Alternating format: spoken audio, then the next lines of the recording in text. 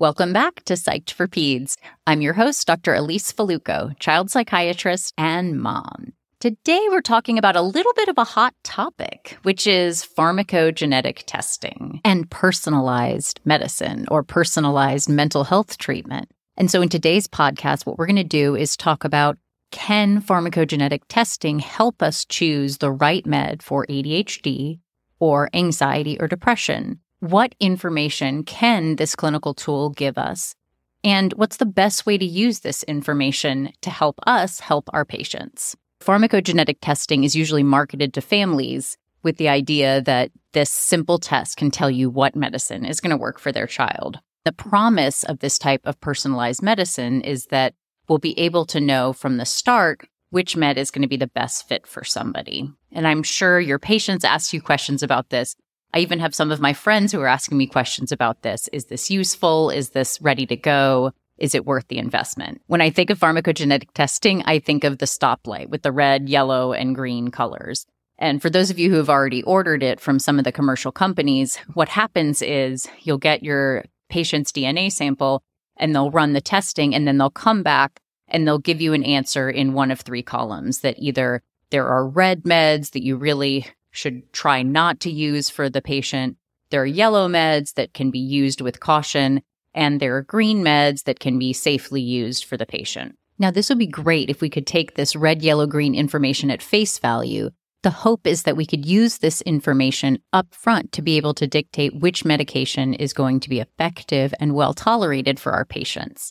And this could be helpful for ADHD when we're thinking about stimulant trials, or perhaps most valuable for treatment of anxiety and depression, where we're thinking about the SSRI medications. SSRI trials can be really lengthy because we know it takes 4 to 6 weeks for these medications to take effect in your body. And so the question is, could we speed this up? Wouldn't it be great to know at the beginning which medication is going to be most helpful or most successful and best tolerated for an individual? If we're thinking about medications for ADHD, unfortunately, this testing is not ready for prime time. We don't have any actionable data or actionable evidence based on PGX or pharmacogenetic testing that can really help us choose which medication is right for which person. And I hate to be the bearer of bad news, but when it comes to finding medications for youth with anxiety and depression, the science is not there yet. As far as the red, yellow, and green distinctions, sometimes meds that are listed in the green section are not even meds that have been well studied and or approved for the use for depression or anxiety in children and adolescents. Almost always in the green box is desvenlafaxine, which is Pristiq. And Pristiq is great. It's an SNRI, but we don't have a lot of evidence for that. And if somebody has anxiety or depression, that's not really our first line treatment for children and adolescents. And so green doesn't mean go. Pharmacogenetic testing gives you more data about pharmacokinetics, meaning about how your body metabolizes certain medication. And it provides less information about pharmacodynamics, which is how the drug or medication works in your brain. It's telling you which medications are you more likely to develop side effects for so that you have to dose them lower or accordingly, but not telling you which medicines are evidence-based treatment for depression and anxiety. The gold standard of care is always, when choosing a medication, to think about what are the current target symptoms that somebody has. Then you look at the evidence base and think about what are the meds that we really have good data to show are effective in this particular condition.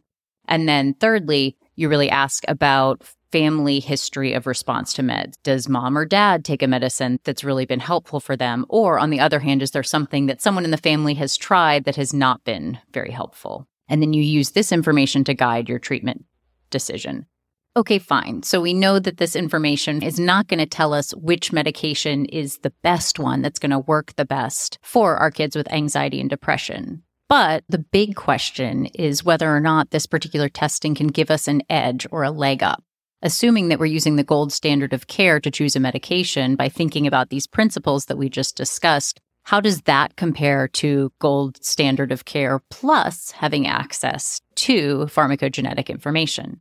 Well, I'm so glad you asked, because in fact, there's actually a randomized controlled trial of adolescents with depression that seeks to find the answer to that exact question. We have this really elegant randomized controlled trial that was recently done by Jeff Strawn and his colleagues, where they randomized adolescents with depression to treatment as usual or a gene-informed arm, where the clinicians were given extra pharmacogenetic data, and they took almost 200 adolescents ages 13 to 18 with depression, and they checked outcomes at 8 weeks and at 6 months. And the hope is that this extra information would lead to more rapid response or perhaps better outcomes.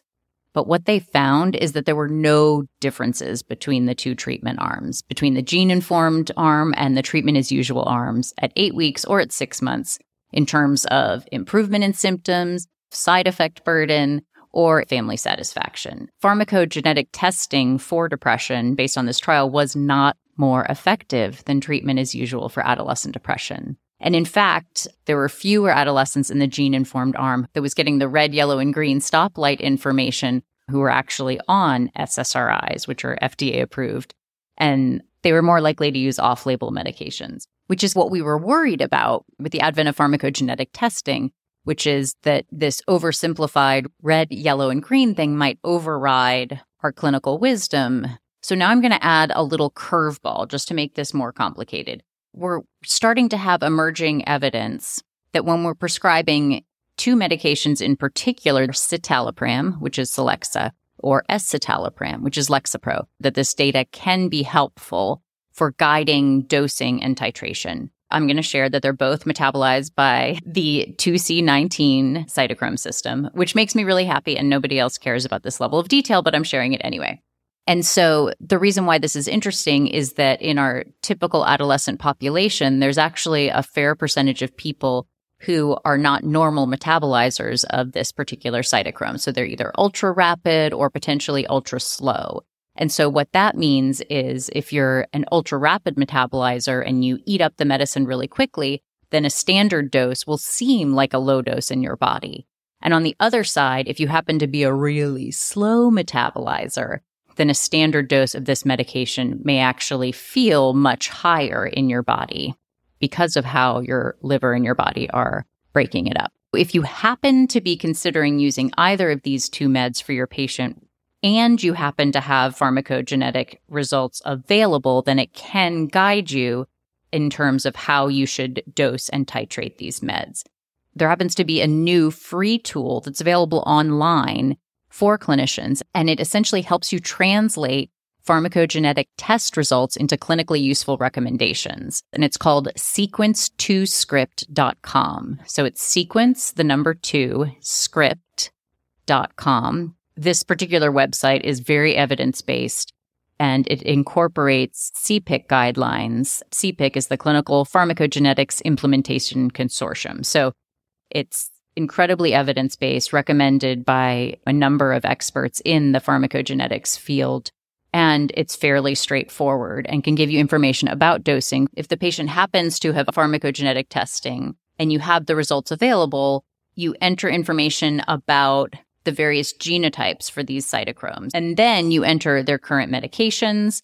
And then you finally enter the medication you're considering, which in this case would be citalopram or escitalopram. And a magical formula will spit out the information that you need to know. Based on the patient's results from pharmacogenetic testing, it could say something like, consider starting at a much lower dose of these meds, and you may need to max out at a lower dose than you would expect because your patient is a really slow metabolizer. Or, on the other hand, if you happen to have somebody who's a super fast metabolizer, then you may want to start out at a higher dose than you would consider and even titrate above the max recommended dose that we typically use in adolescents who are not ultra rapid metabolizers. And I'm trying to synthesize this information because in some ways it seems a little contradictory. On the one hand, we don't need pharmacogenetic data to help us choose which medication might work for somebody. However, if you're thinking about prescribing one of these two medications, it might be helpful to know if somebody's going to be extra prone to side effects because they slowly metabolize it and can easily build the medication up in their system. Or on the other hand, if they're going to be somebody who rapidly metabolizes the medicine so that we're not going to expect to see responses at lower doses and we may need to get to higher doses. What was really interesting is that when I was listening to this information about pharmacogenetics at this conference that I was just at, one of the people in the audience raised their hands and said, this is a lot of steps. You've got to get the testing and wait for the testing to come back and then use it to guide dosing. And how long is this going to take? And their question was, what is wrong with start low and go slow? This is the process that we have typically used for dosing medications in psychiatry. Start at a very low dose and then gradually increase the dose as tolerated until you notice an effect and you're not hitting side effects. So Jeff Strawn, who's one of the leading experts in pharmacogenetics and psychopharmacology for children and adolescents in general, had a beautiful response. And what he said is, here's what's wrong with start low and go slow. If they're a poor metabolizer, even low may be too high. And so you may want to consider choosing a different medication entirely because they could be such a poor metabolizer that even a low dose may feel like a toxic level dose to their system. On the other hand, what if they're an ultra-rapid metabolizer? If you start low and go slow, that's going to be too slow. It's going to take you forever to get up to the point where you're at an effective dose. And in the meantime, this is weeks of life, months of life lost to morbidity for the teenagers and the kids that you're taking care of. So his response was, if we can get someone better more quickly and you can reduce morbidity, why wouldn't you do that? Big take-home point. We're not at the level where pharmacogenetic testing can guide which medication is going to work for our patients with ADHD or, at this point, with anxiety and depression. There are only certain cases in which this information can really be clinically helpful for you to guide dosing and titration for the two specific medications, citalopram and escitalopram, where we would expect to see gene-related variations in metabolism of these meds. So if a parent comes to you with this data or asks you questions about it, I hope you feel more confident responding to them. And I also hope that you know now where to go to translate any of these findings into actual prescription recommendations. Available online at sequence2script.com. And I'll have some more information about this on our website, psyched4peds.com. So I'm really curious to hear what your experiences have been with this, or if you try this in your practices and what you think and how useful it is, or is it clunky? And also, I just want to do a quick shout out. What questions do you have? What are the controversial issues in the field? What do you want to learn about? So please email me at info@psyched4peds.com or visit our website at psyched4peds.com and send me a chat or a message through the website and let me know what you're interested in. Also, feel free to DM me on Instagram with questions, ideas, topics, responses. And again, thank you so much for listening. Thank you for tuning into Psyched for Peds, and see you next time.